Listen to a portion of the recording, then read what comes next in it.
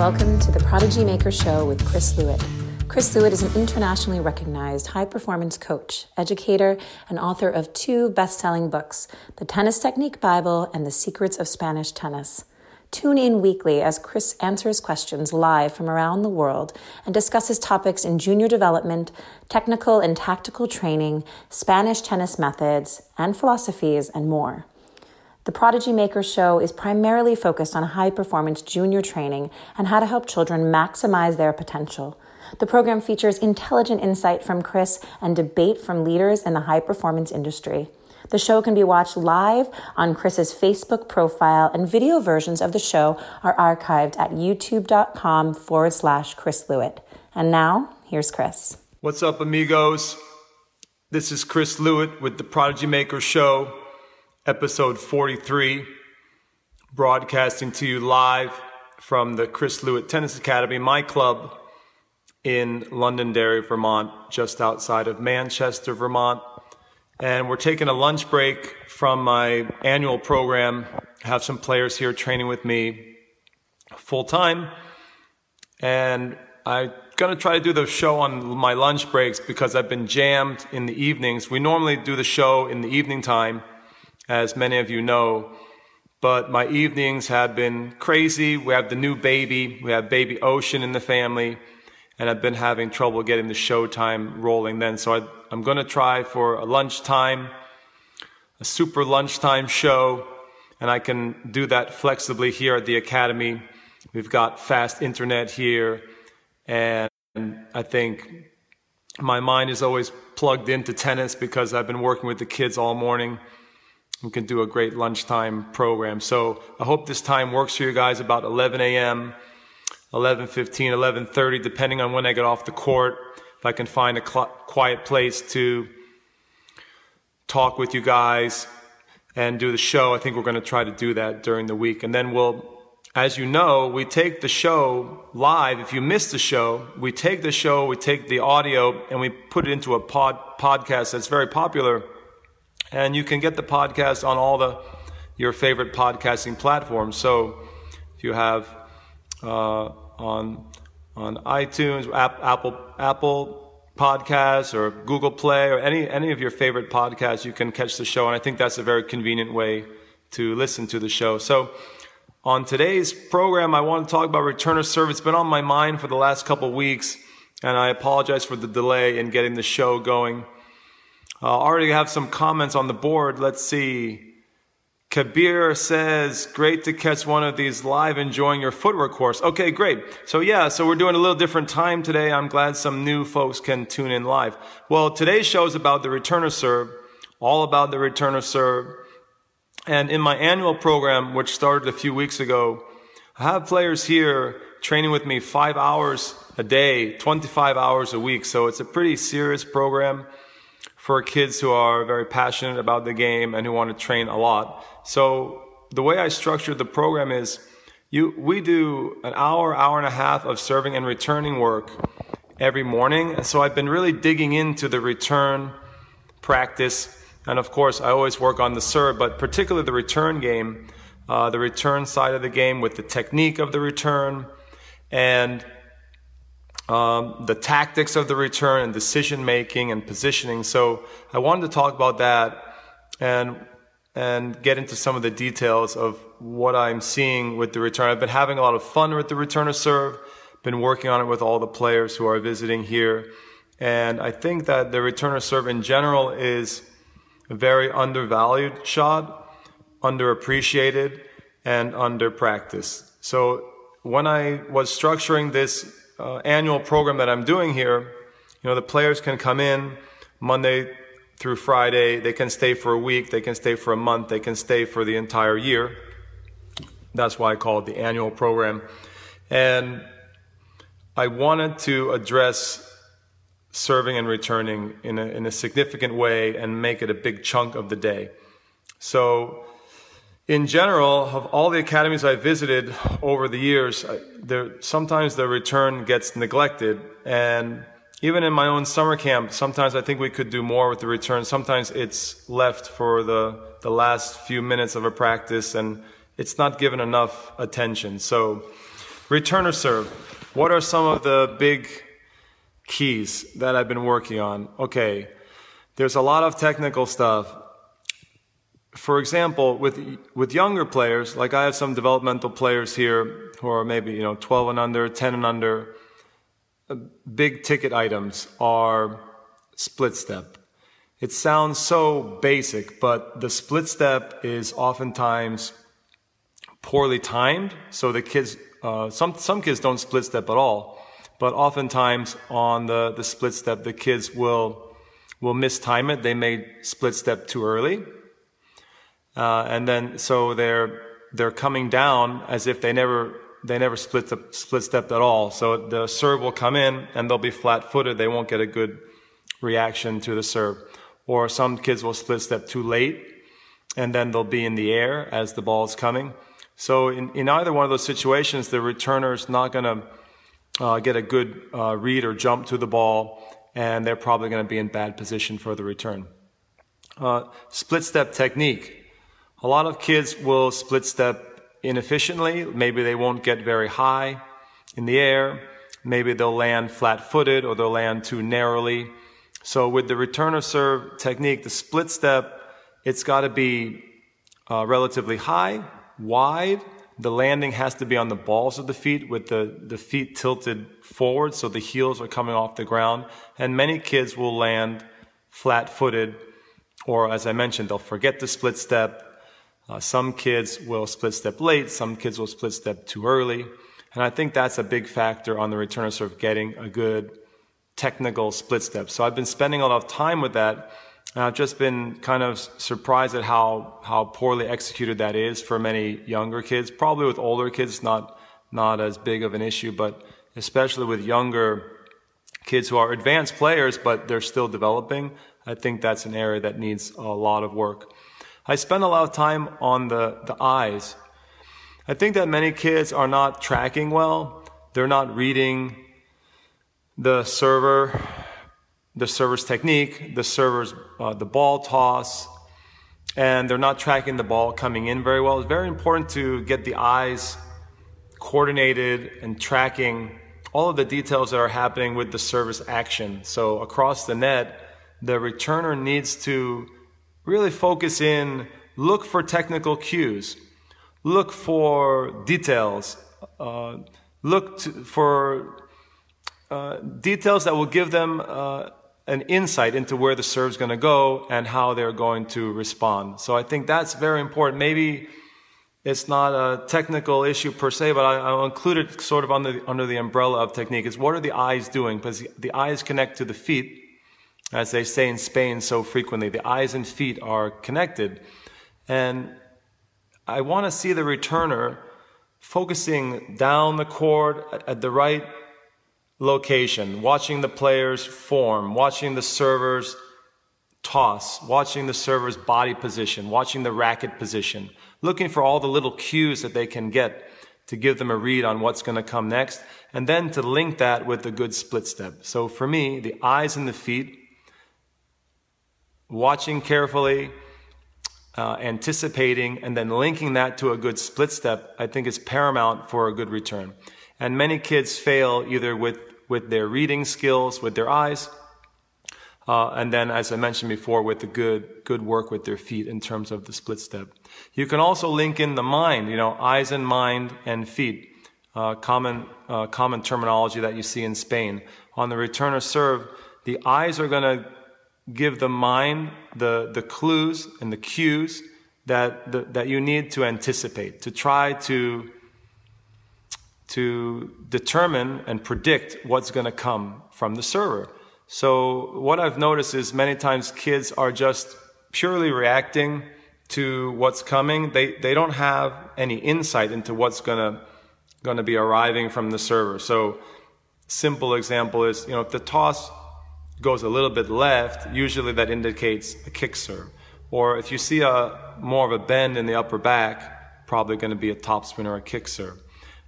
You look for details in terms of the body position, what the feet are doing. Players have tendencies. Sometimes servers have little giveaways that tell you where they're going to serve. And I think you have to train that in children, especially young children. because oftentimes they're just standing there, sometimes frozen, they forget the split step, or they split step poorly, and their first move to the ball is late.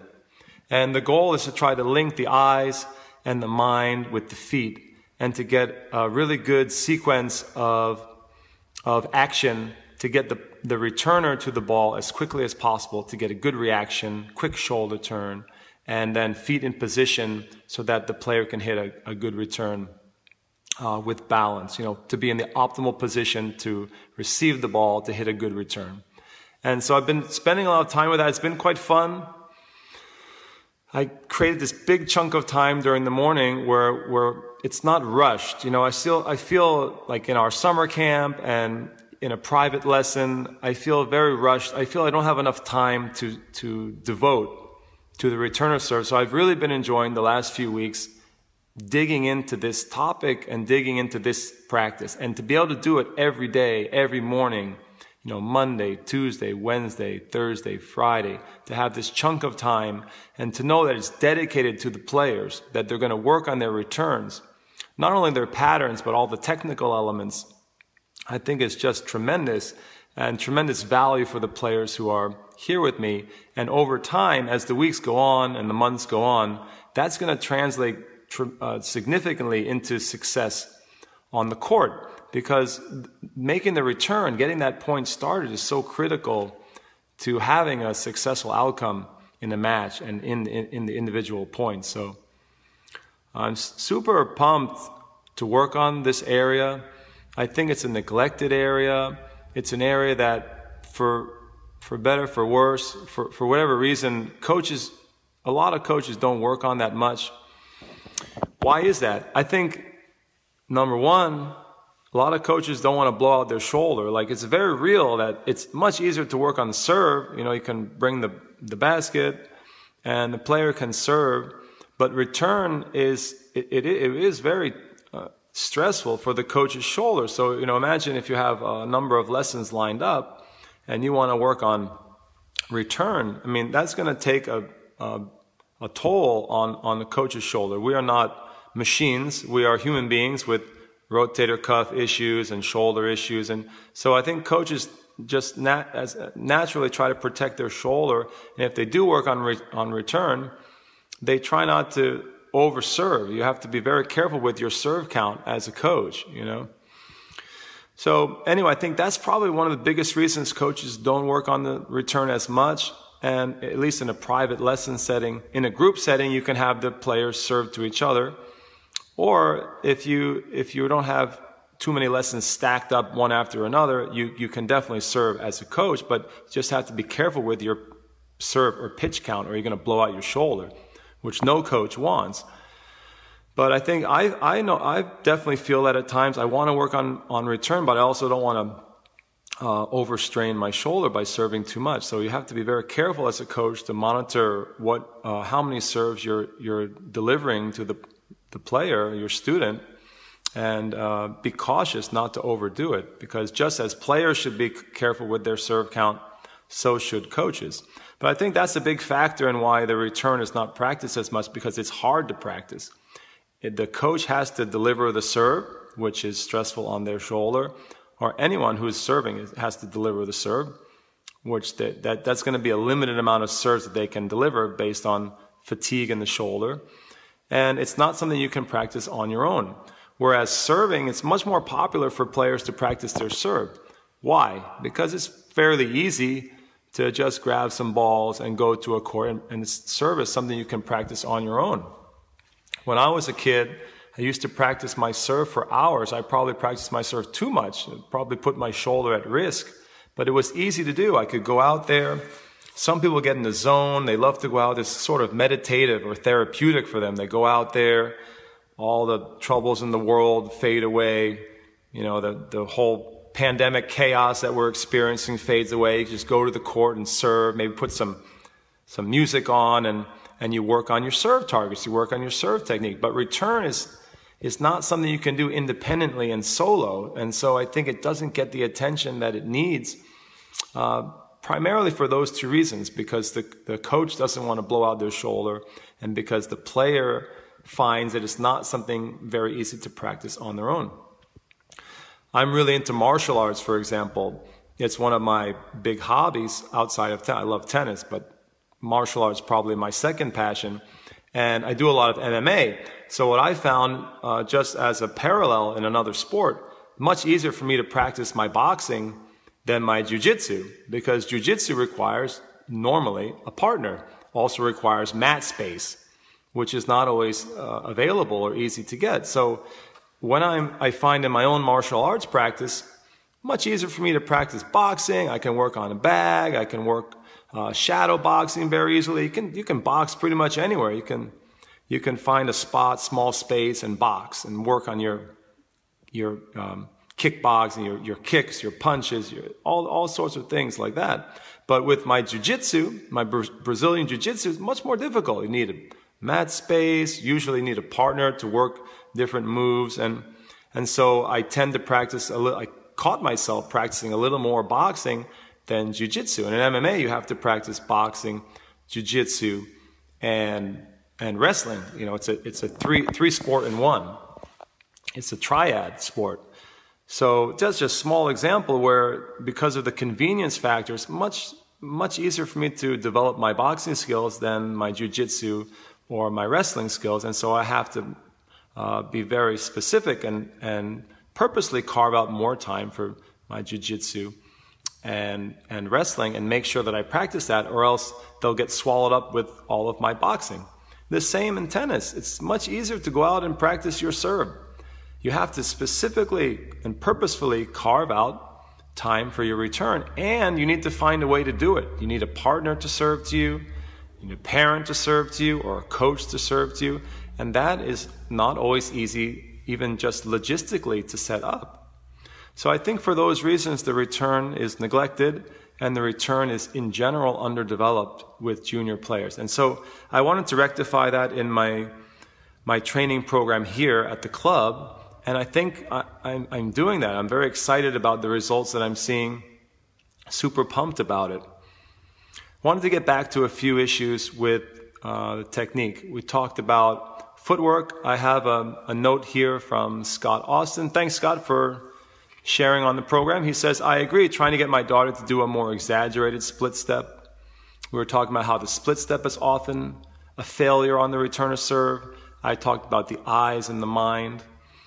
How about the stroke production itself? One of the things I've been working on a lot is the swing. Do players adjust the size of their swing? Do they modulate the shape and size of their swing, or do they just swing the same way all the time? What I've noticed is most developing kids, younger kids, even advanced developing kids, they tend to take the same size loop that they would for their ground strokes. And what you see from the best returners in the world is they adjust their back swings. They adjust the shape and the size of their swing according to the ball coming in. And so I think that's another important lesson that all kids need to learn. When you're returning serve, it's not always the same response to the serve. Based on what your eyes and your mind give to you, what you read, you adjust and modulate your swing. So a fast serve, a power serve that's coming in lower, you make that swing, the backswing, a little smaller. You don't take as big a loop, and maybe you modulate the acceleration. Maybe you don't accelerate as much. It's more of a blocking or a guiding back of a big serve. And on second serves or slower serve, spin serves, you can take that big cut and accelerate fully. And so I think that is another example where kids who haven't practiced their return, I have many students who just take the same big swing no matter what, like fast serve, slow serve, spin serve, and they don't adjust. Either they're not aware that they should adjust, or they haven't learned how to adjust their swing. And there's some different ways you can work on that on the court with players. But I think that's another very important area. You have the footwork, you have the adjusting of the swing. I think keeping the head still is a big one. That's another big thing that we've been working on, is you track the ball in from the server, and the returner should keep their head steady and stable as they hit. And I have a lot of players who are moving their head, maybe with the excitement of the moment, or as a bad habit, they flick their head is moving too much, and they don't have that stability on the shot. So that's another thing that I work on in terms of the eyes tracking well, and then keeping the head still through the return shot. There's a lot of footwork on the return. Aside from just the split step, I've noticed a lot of my students are not recovering well. They don't know the different stances that they should take depending on the serve. So for example, there are different footwork techniques you can use. Not too many. I usually teach about 3 different techniques for the platform, the stance, the support system for the return. And I think kids should learn that, and they should practice those 3 and master those 3 different stances. So for example, you have basic open stance. Players should set up open or semi-open when they don't have time. They use the open stance. They just turn their upper body with a shorter stroke, and they swing from there with an open stance. Maybe they leave the ground. Maybe they just pivot. You have a basic closed stance where the player moves, gets set up in a stable closed to neutral stance, and makes kind of like a typical ground stroke from the baseline. And then you have a loading and a diagonal lunging step, which is very common on the return. A player will set up kind of with an open stance position and then explode with a diagonal lunge or a diagonal power step. And so I usually teach those 3 variants. And what I found is players are kind of clueless. Like they don't really know what steps they should use in what situations. And then the recovery is often very poor. I have some players who get caught in the midcourt if they're trying to take the return or the serve early, or some players they don't recover well, so they're not ready for the next ball. So the return, the +1 after the return they really struggle with that. But sometimes it's a footwork issue, like they hit the return, they watch the return, they don't make the subsequent recovery steps and get into the right position in the court. And I'd like to talk about court position too, because I've been working a lot on the court position of my players, maybe more under the tactical umbrella, but the court position is also a critical area to work on with players. So just to sort of recap, you have footwork stuff, split step. This is all very technical. Everything has to be precise and detailed. You have the split step. You have the eyes and mind, the way the player's reading. You have the stances that a player uses so that they can receive the ball well and with balance, and so they can transfer good energy into the ball. And you have the recovery footwork. So what I found is there's a lot more footwork than meets the eye on the return of serve practice, and you need to train it with most players, unless they're naturals. Some kids are kind of natural returners. They do a lot of these things intuitively or automatically without you having to teach them. But many, many kids, even very talented kids who are highly ranked players, I found they need instruction on a lot of these details. And we talked about the hands, what you do with the swing. Do you always take a big cut? Do you shorten the swing? We talked about keeping the head still, So these are sort of in the technical realm, some of the areas I've been working on, and I've been very, very pleased with the work that we've been doing, and also just a little bit surprised at how the kids don't really have an awareness of these aspects because they never practice it. I asked 9 out of 10 students, I say, you practice a return very much? 9 out of 10. 10 out of 10 will say, no, I don't practice my return. When I play matches, I hit some returns. When I play sets, I hit a return. I haven't practiced my return all year. I have students who tell me they never practiced their return before. Kind of surprising, but true. So that's sort of the technical arena. We got another note from Scott Austin. Scott, thanks for joining the program. He says, yes, my daughter was working with an instructor, and he emphasized when you're hitting against a really big server, it's often best just to block the serve back rather than trying to take a big swing at it. Yeah, that's pretty common knowledge, but I don't know if I mean block, but there is certainly a blocking return that you can practice. But I mean modulating the swing so that you're still applying some force to the ball, but you're basically sizing the backswing and the shape of your take back with the speed, the speed of the serve and also the spin too. If the ball's kicking up, you have to recognize that early and raise up your preparation. If the ball is skidding low, like a low slice, you have to prepare a little bit lower with your preparation. So the players have to read and make a good decision in terms of, what stance they're going to take, what footwork skill they're going to use, and also what they're going to do with their hands. Are they going to take, a bigger cut, smaller cut, higher preparation, lower preparation? A lot of these things you can train, and you just got to give the kids opportunities. They need time. They need a chunk of time to work on the return. And then maybe most importantly, they need someone who can serve at them, because that's the hardest thing, is setting up the serving. Because as I mentioned, the serving will destroy, if you do too much, it can destroy your shoulder. That's why these new machines now that serve are really incredible. Just for example, I don't know if you guys are familiar with some of the ball machines out there. Playmate has one that will elevate and shoot the serve down.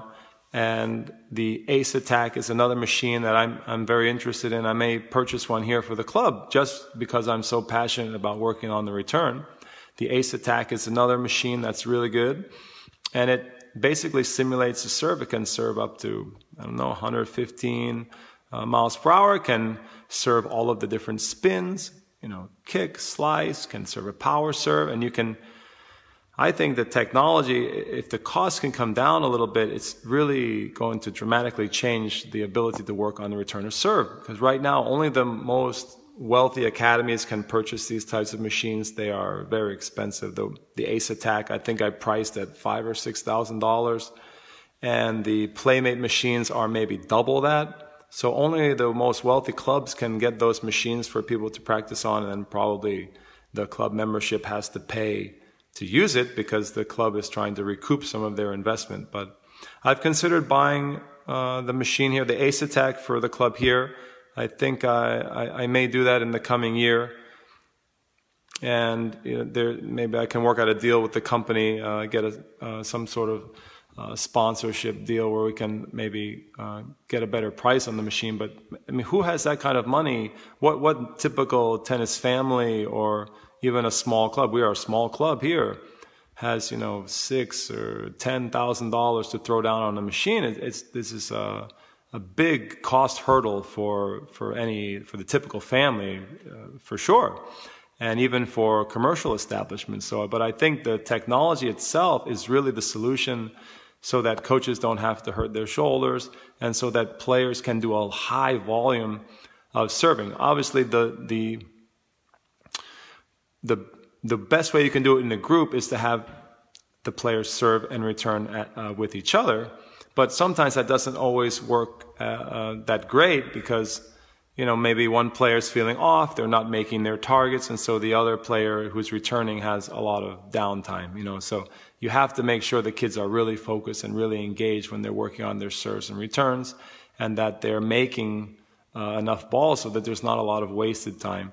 And the machine, the technology is an incredible tool because every serve will go in, and the player gets a high amount of balls to practice that a high volume.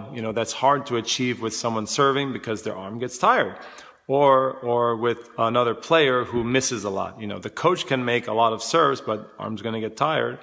The players can make some serves, and you can mix players around and alternate players so they're not putting too much wear on their shoulder. But sometimes when you're playing with other kids, the kids will miss too many serves and it won't be the best practice. So Scott Austin says, should a player have a plan before receiving every serve where they are going to return the ball to? That's a really great question. And that actually is a very good segue. I didn't set that up with Scott. He's just threw that question out there, and it's actually a good segue into sort of the tactical realm. I try to give you guys an overview of some of the technical elements that you need to train. And so in the tactical realm, That's a big one, having a plan for the return. And I think that's a big thing that we've been working on here, is trying to get the players to work on their targets. So we have three, for the return, we have 4 main targets. We have 3 deep targets, and we have 1 short angle target. And I want the players to master those 4 targets. So you have deep cross court, deep down the middle, deep down the line, and you have cross court, short angle. And so as a corollary to those targets, you got to have a plan. So like Scott is saying, I think what he's intimating is that many players will step up to the line to return and they don't have a clue what they're going to do. They don't have any sort of game plan. And I think that's the biggest thing I want to impress on my players tactically, or one of the big ticket items, is that when you step up to the line to receive the serve, you should start formulating a plan in your mind. You should start visualizing 1 or 2 shots ahead. And I think the best players in the world, the best juniors in the world, are thinking 1 or 2 shots ahead, if maybe not more, at least 1 shot ahead. So that implies that you must have a target. You want to try to anticipate what's going to come in, what the server is going to deliver to you, and then you want to think about where you want to play your ball, whether that means maybe you want to set up the opponent's backhand, maybe you want to play down the middle deep, maybe you want to work an angle and open up the court and get your opponent to run. But for me, that's the beginning of formulating a good tactic on the return, to developing a good return strategy. And in my experience, most kids are completely clueless, except the really good ones, the ones who are intuitive returners. They're very clueless on targeting and planning. And I think that should be happening during the ritual before you step up to receive. You know, we work a lot on the rituals here. A lot of people do that, so that's not really unique.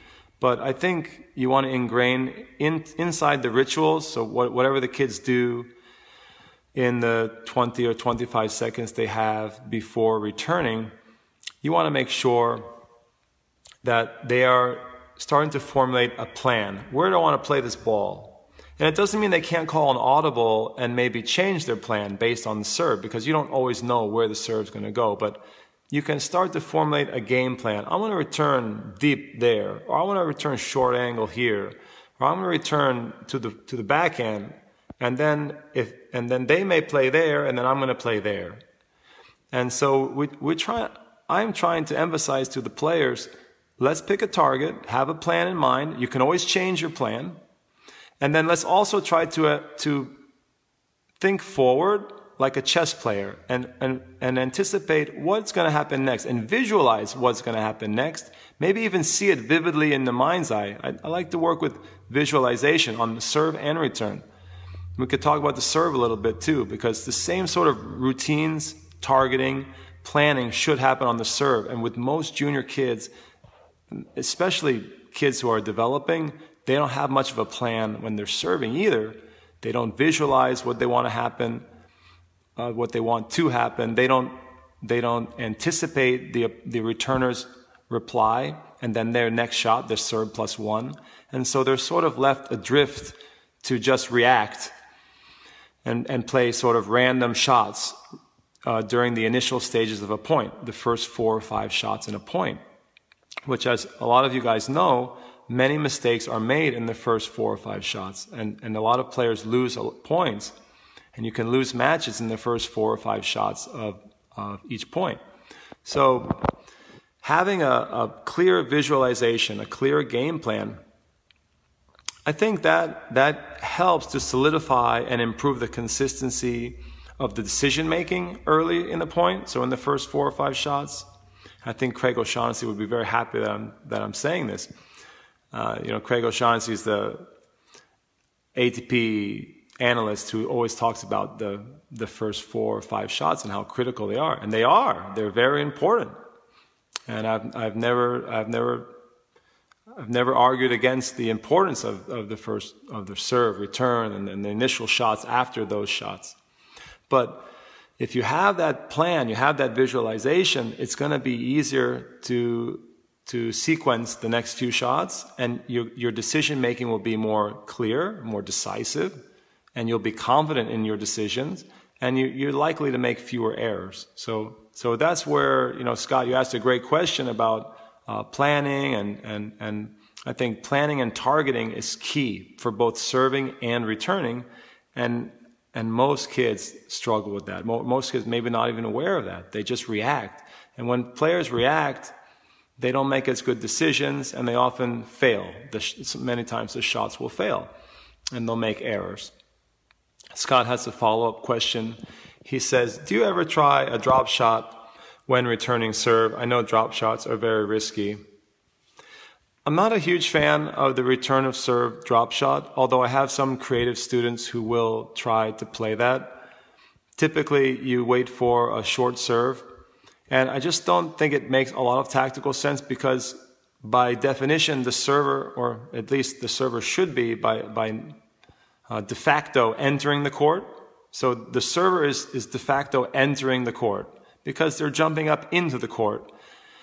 And the only time a drop shot is going to work if the server is sort of fading back and you catch them off guard. So it can be a good surprise tactic that you can use rarely, maybe on an important point where you maybe freeze a player who's the server who's moving backward off of their landing. So they're going to land inside and they start to shoot backward to anticipate your big forehand, for example, and then you catch them, you freeze them with the drop shot, and it can work.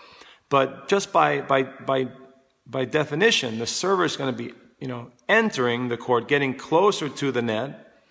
And I think it doesn't make a lot of tactical sense to hit a short shot when the opponent when the server is moving in. Just as a general rule, usually you want to hit a drop shot when the opponent's pushed outside of the court. So just in general, the server is entering the court, and so it's hard to justify the drop shot when the player is inside the baseline. Usually you want to drop shot when the player is outside the baseline. So sometimes it will work if you catch the player moving outside and you surprise them. So I think it's not an illegitimate shot. It's perfectly reasonable shot. You have to be very careful in letting young kids experiment with that too much, because sometimes kids will get sloppy and careless and they'll try to make too many of those shots, and it'll create sort of a messy, chaotic scene on the return of serve. So I would say you can do it if the serve is short and you notice that the player tends to move outside after they enter the baseline, then it can be done. But it's certainly not a shot that I work on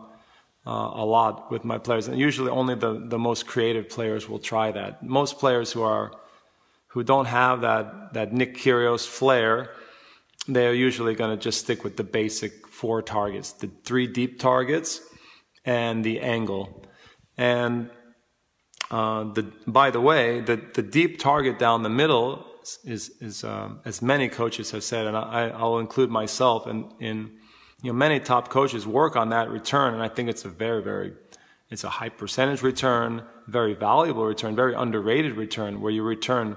The opponent is entered. We talk about playing deep now. So the opponent has entered the court. You play deep at their feet and surprise them down the middle.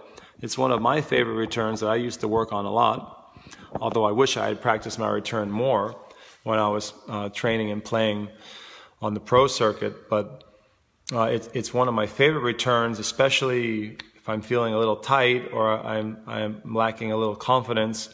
I try to put that ball big down the middle, so I have wide margins, and I'm going to go over the low part of the net, and I'm going to try to surprise the server as they're finishing their serve motion. I think it's a great return.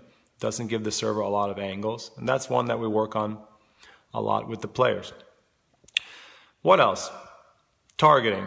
I think targeting is huge for returner serve. As I was mentioning before, and Scott mentioned it too, having a plan, having a target in mind, that's the start. Just a player steps up to the line, to the baseline more or less, and they go through their ritual, and they're starting to formulate a target, where they want to put it, and they start to visualize what's going to come next from the server.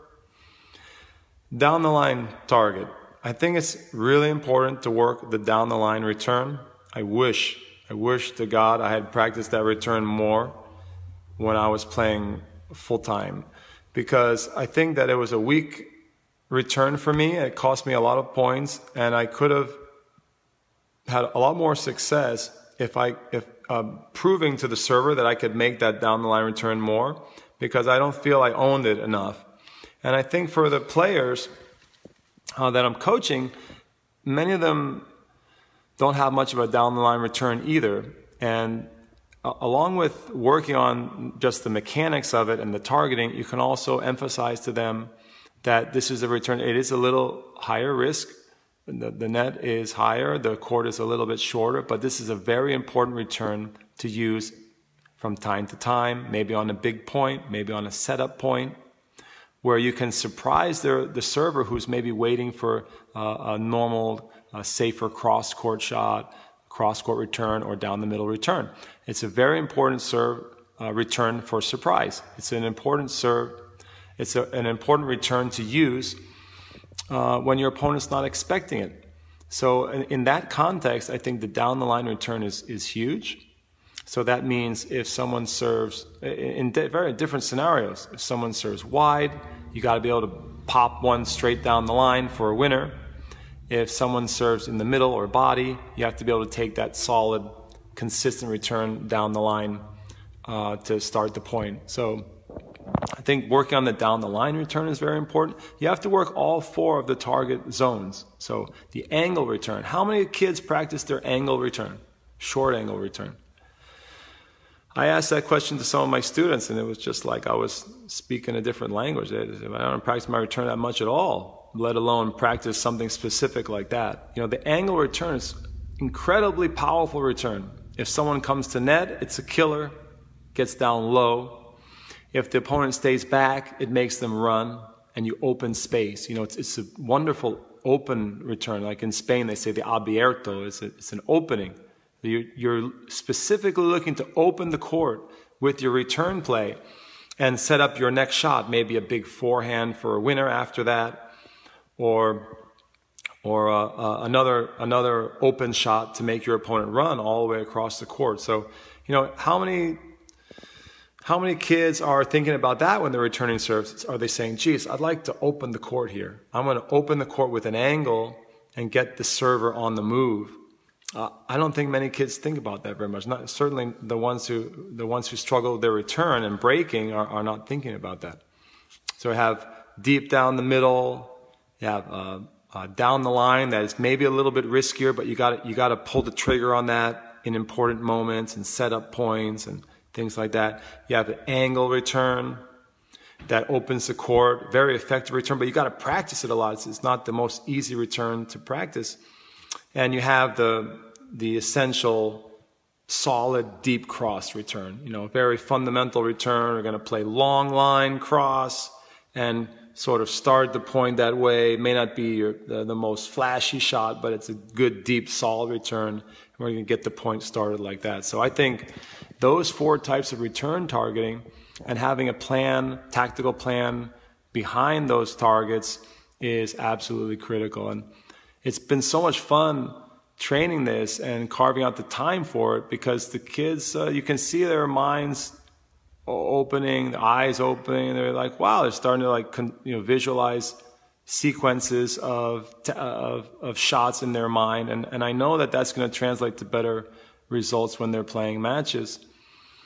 And the goal ultimately is to put pressure on the server and to achieve breaks. You know, tennis is about holding serve, breaking serve. It's amazing that we spend so much time serving, working on holding that way, but we don't allocate an equivalent amount of time to breaking. You know, the return of serve is the key to breaking serve, to putting pressure on the server.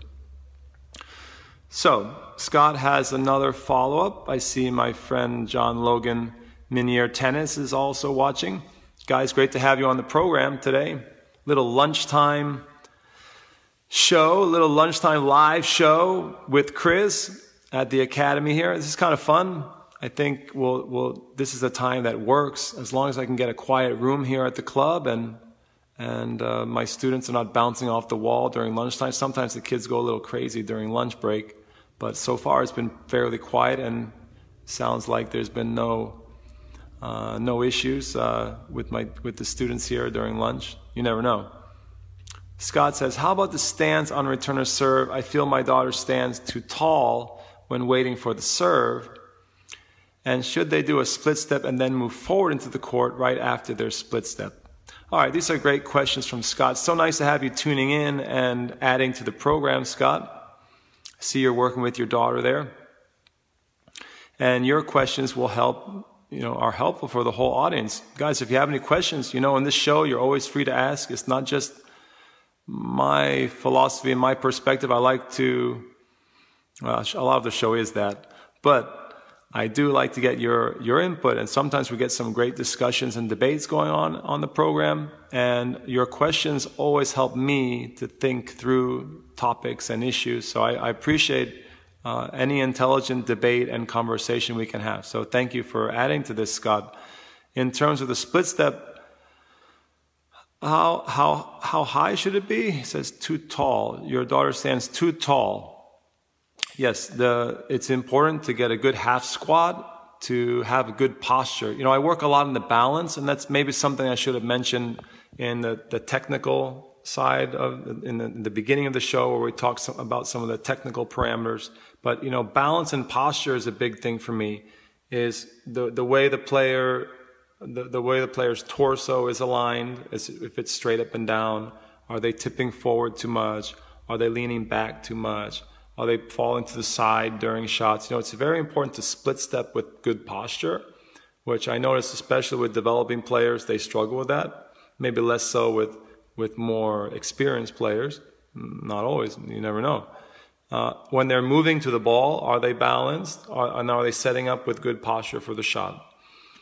And many players are not in good position, not in good balance for the shot, and it corrupts the technique of the shot. Like they're too close to the ball, it corrupts the swing. They're late, they're too far, and their balance is, if the balance is upset, then the shot usually is not very reliable.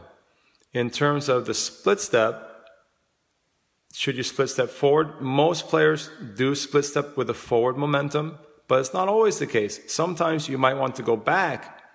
Once the toss goes up, this is something that I work on with a lot of players, and I probably won't be able to touch on every aspect that we're working on here in just this short program. We usually do, about an hour, 45 minutes to an hour in this show. I feel I'm going to forget some important things we're working on, but maybe I can't cover every aspect. But another thing we work on is moving when the server tosses. I don't think that's trained very often either. Players sometimes just pick a position. Oh, we were going to talk about positioning. I should talk about positioning. So many times players will pick a court position, and the server will toss, and they don't ever move. They don't ever change their position. I think changing the positioning on the returner serve is very important. It's an important part of the tactical game plan. And for example, many times the server will have their eyes up. As soon as the server looks up, unless they can see something out of their peripheral vision, they usually can't really tell which way you're moving. And sometimes they can get sort of a short glimpse, and they see some movement, but they can't really know if you're moving forward, back, left, or right. So one of the things I like to work on is as soon as the eyes of the server lock upward towards the ball, I work on the players moving in a surprise way, in a secret way, relatively secret way. It's very common to set up the big forehand, so the inside out, or the inverted forehand, as they say in Spain, and Tony Nadal calls it the inverted forehand. That's a very common tactic. The toss goes up, eyes of the server go up, and the player starts to move to the left for a right-handed player to get the inverted forehand. You could sneak forward if you want to take the return earlier than the server has, than the position that you set up initially. So you can sneak in, you can back up and give the server a different look and play heavy. That's one that you don't see players work on very much either in terms of positioning, going back farther in the court, letting the ball die out, the bounce of the ball die out, and playing a heavy ball, a heavy topspin. It's one of Rafael Nadal's favorite strategies on the return. I love to do that myself. I can take a big cut at the ball. You can play heavy with good margins, and it's a very tough ball for the server to continue attacking you with because it's coming in high and heavy. Nadal does that all the time. He loves to return from a deep position and play heavy. I think that's a legitimate return. Taking the ball early, like the way Djokovic does, the way Agassi used to do, the way many of the best returners in the world do, inside the baseline. Taking time away is another very good court position and tactic to work on. So these are kind of some of the other things that I'm working on with my players. Where do you position yourself? Do you always position yourself in the same place? Probably you shouldn't. Probably you should move around. And you don't always have to move around where the server can see you moving. You can start to move around your position, adjust your position in a secret way if you do it when the toss is up and the server locks their eyes up. You can start moving around and surprising the server without them knowing it, which is an excellent strategy. So, yeah, sometimes you might want to split step forward. Usually that's the standard way to split step. You could split step straight up and down. You could split step backward, depending on your tactic. If you're moving back to play heavy, you're not going to split step forward. If you're looking to take time away, you split step forward, and then you can take a better inside the baseline court position. So court position is a big thing to work on with return. The players have to have a GPS system. They have to have the system turned on. They have to know where they are. Are they behind the baseline? Are they setting up shop inside the baseline? Are they going to move when the toss goes up or not?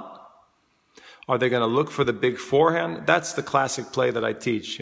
Maybe coming from a Spanish background. If it's a second serve, I want my players to move to the left. I want them to move in a secret or surprise manner.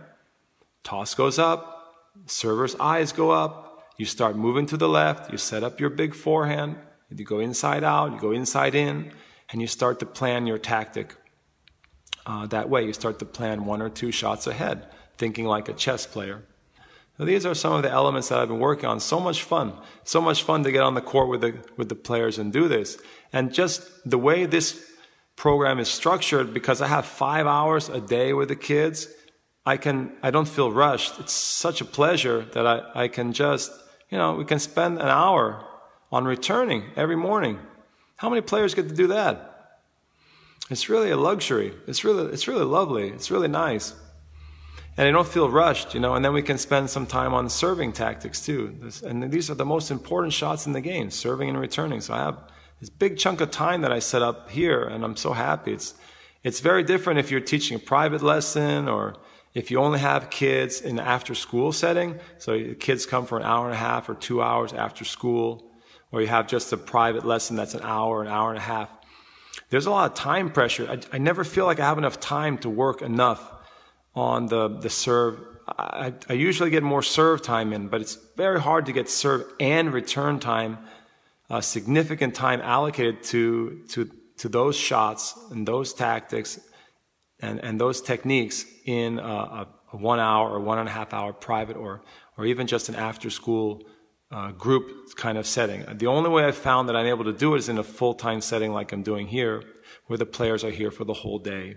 And I have a big chunk of time, and I can really dig into what I need to do with the serve and return. So that's what I found. It's so much pressure otherwise, so much pressure there's too much time pressure to really dig into all these details if you have just an hour and a half, or if you're after school. After school groups, there's so much pressure to get things done because the kids are coming from school, they have to get back for homework, and just in general, I feel always stressed. I'm always stressed out in the after-school group versus a full-day program like a summer camp is better.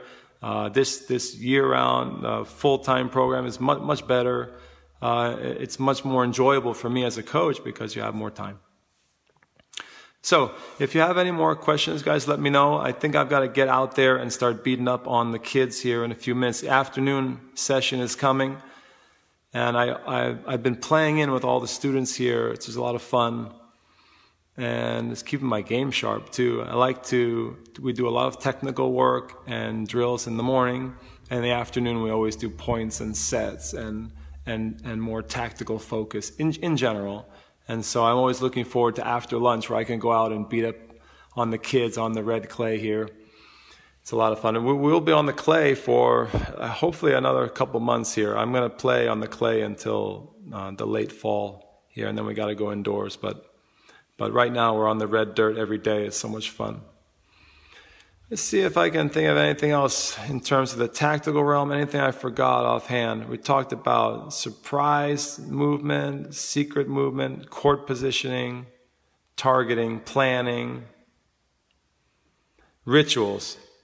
Rituals, everyone knows about rituals, but a lot of times the kids don't do that, And what do they do in the rituals? Are they coming up formulating a game plan?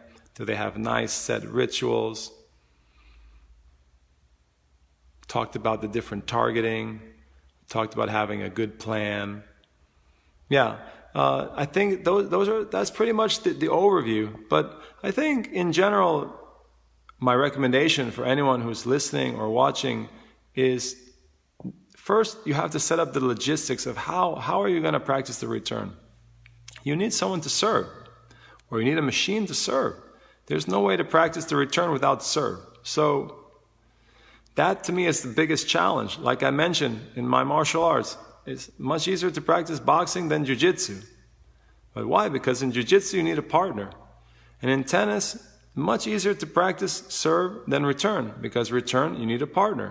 So if you're a parent or a coach or a player and you want to set out on this journey to develop a better return of serve, I guess my biggest advice is figure out the logistics. You got to get someone, maybe you have to pay someone, pay someone to serve to you. If you have a lot of money, you can get one of the machines to do it, but most people, they have to get like a friend or a coach or a parent who can serve, and try to be understanding that. Try not to blow out your partner's shoulder, and try to give them some breaks, for God's sakes. But, try to get a high volume of returning in, very focused returning, with a partner, with someone who can serve accurately and consistently, hopefully consistently to you, so there's not a lot of wasted time. Because if the server misses 5 out of 10 serves, it's not the best practice, And then start carving out time in your day. If you have a full day to train, like some of the kids here do, then it's better. If you have just after school or just a lesson, it's so hard. Like, I don't know how you can do it. To be honest, I don't know how you can do it, because you go after school, you have to do some ground strokes, you have to play points. How do you have time to work specifically on return? Usually you just have to get it in some points, work on a few things in points. You can try to do that, but I think focused targets, planning, rituals, getting the technique right, that has to be done on the practice court, not points. Not the points come later. The points are the reward. The points are the dessert. This morning I was working with the player and he said, "Chris, can we play points this morning?" I said, "Sure, we can play points after you do your fundamentals here, after you show me 15 or 20 good returns to this target, or after you show me you can adjust your court position, or things like that." So I think I don't know, guys. If you don't have a full day to train, there's always going to be some holes in your game. You have to prioritize different things. If you only have after school, part of the day training, it's probably going to be more. You got to get your ground strokes in. You got to play points, work on some patterns, and you can probably going to serve a little bit. I mean, I know many programs, and I've probably lamented to you guys on this show before that I know many programs that don't serve that much. I mean, forget the return. This show is about return, but I know many programs that many academies don't serve that much. Some of the Spanish academies don't serve enough, and that's one of the biggest failures, I think, of some of even some of the most famous Spanish academies. Many of them in the past, they're rectifying that now, but in the past, many Spanish programs didn't serve that much, and Spanish players were never very well known for their serves anyway. probably because of that. Many times, many Spanish programs, they only serve a little bit at the end, and 90% of the time is spent on ground strokes. I think that's probably a mistake. So if you can try to allocate a little more time each day in your training to return, it's so beneficial. You got to line up someone to serve to you, someone who's calm and reliable and consistent. Some crazy person who's missing serves all over the place. You don't want a wild man serving it. You have to be someone, calm and focused, who can be accurate with the serve. And then you start developing your targets. Start developing maybe if you have someone who can help you with your technique. Listen to the first part of the program, where I talked about some of the technical skills. And then ultimately the goal is to take the tactical part, the targeting, the planning, the sequencing of different shots and patterns, and incorporating that into your match play and into your DNA, your athletic DNA, and letting that become part of your game. And I think if you work on this area in a focused way, the way I'm describing, and you dedicate a lot of time to it, you will see much better match results. Your UTR will go up. Your USDA ranking will go up. Your ITF ranking will go up. Your game is going to improve so much, because when you play tennis and you're able to put pressure on the server, and you're able to put a lot of you're consistently able to get the point started on the return games, it makes a huge difference. Huge difference. If you're only able to hold, if you have like a decent serve game and you don't have the complementary return game, it's never gonna. You can play well, you can win matches, but you're never going to be as dominant as someone who's got a great return game. And all the great players that I've competed against, and the best players in the world that you see on the ATP Tour or WTA Tour, the ones that can really steamroll. In junior tennis, the kids that can really steamroll, the kids that can dominate an entire draw, those are the ones that don't just have a good serve, they have a really good return, where they can beat you. They can beat you 12 straight games, 6-0, 6-0. They can beat you 6-1, 6-1, 6-2, 6-1. How do you get score lines like that? The only way to get a score line like that is you got to break. You got to break serve consistently and reliably. And the only way to do that is to have a solid return, a rock solid return. So I feel to be truly dominant, you have to have both the strong serve and the strong return. And the way I see it, if players are lucky, they're working on their serve a little.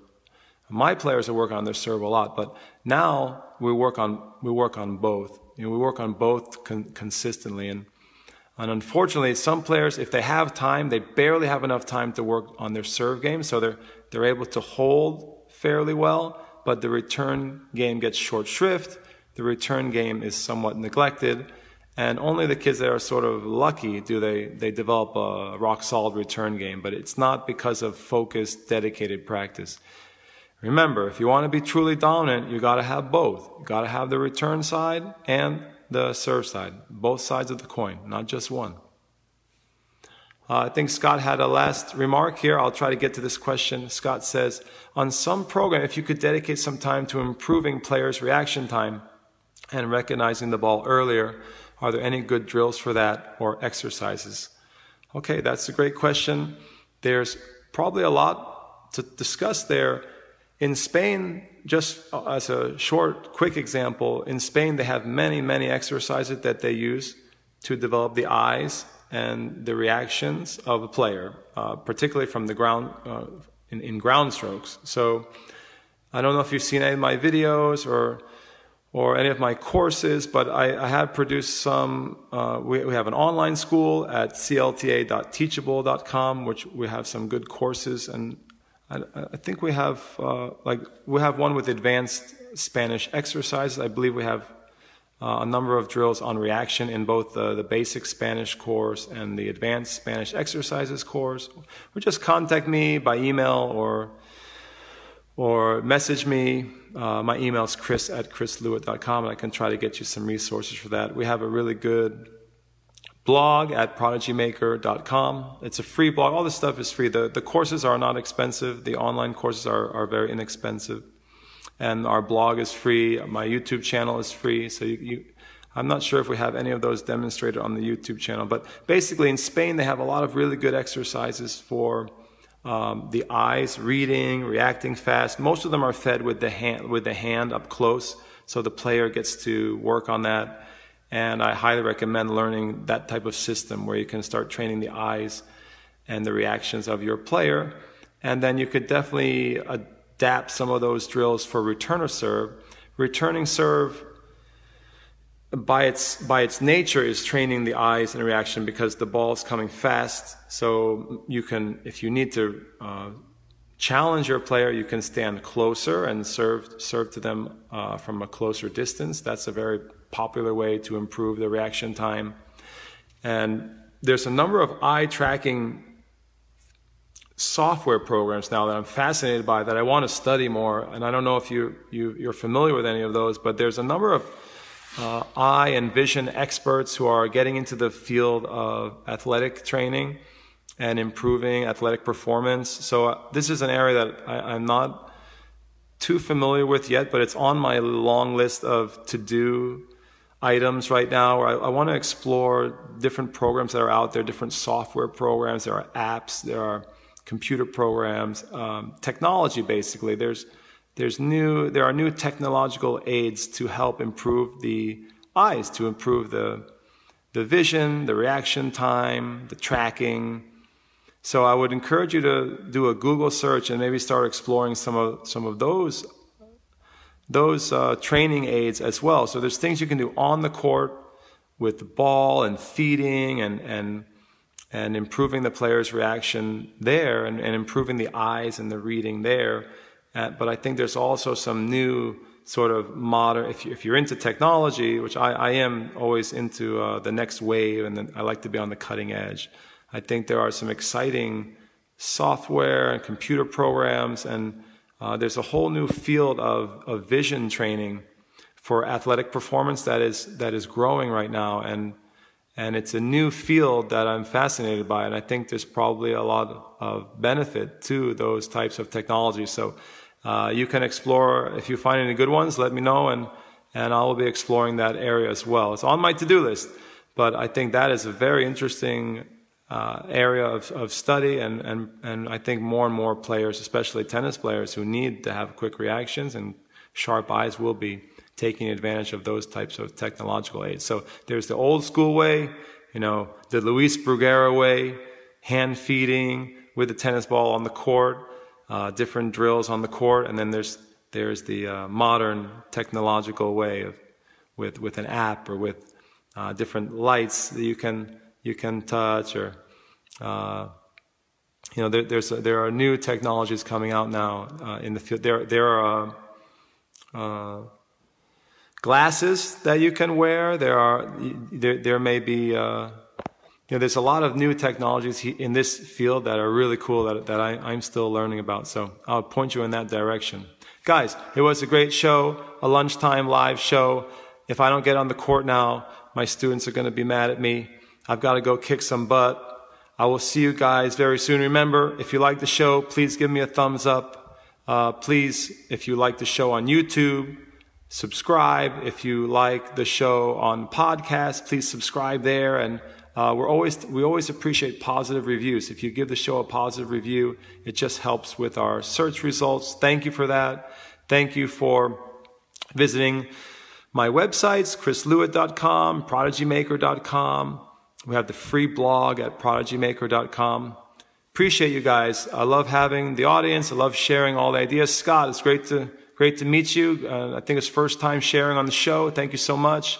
And guys, remember, if you want to come train with me, I'm here. I'm at the club in Vermont, in Manchester, Vermont. Come and visit. Bring your players up. We have full-time boarding here. You can live here for a week. You can live here for a month or a year. You can come with your families and train with me. So anytime you want to come train, I got that covered here, and it will be professional, high-level training with a lot of passion and personal attention, not like the big commercial academies. All right? I'll see you guys next time. Vamos! We hope you enjoyed the program. Please give us a 5-star review on iTunes and recommend the show to your friends. We greatly appreciate your likes and shares. Thank you for your support of the show and for helping us grow our audience. If you would like to train with Chris, please visit chrislewitt.com for more info. You can also join Chris's online school, clta.teachable.com, and follow his blog at prodigymaker.com. A reminder that all show archives can be found at youtube.com/Chris Lewitt, and the show can be watched live on Facebook. Just search Chris Lewitt on Facebook to join the show. Thanks for listening and see you next time. Vamos!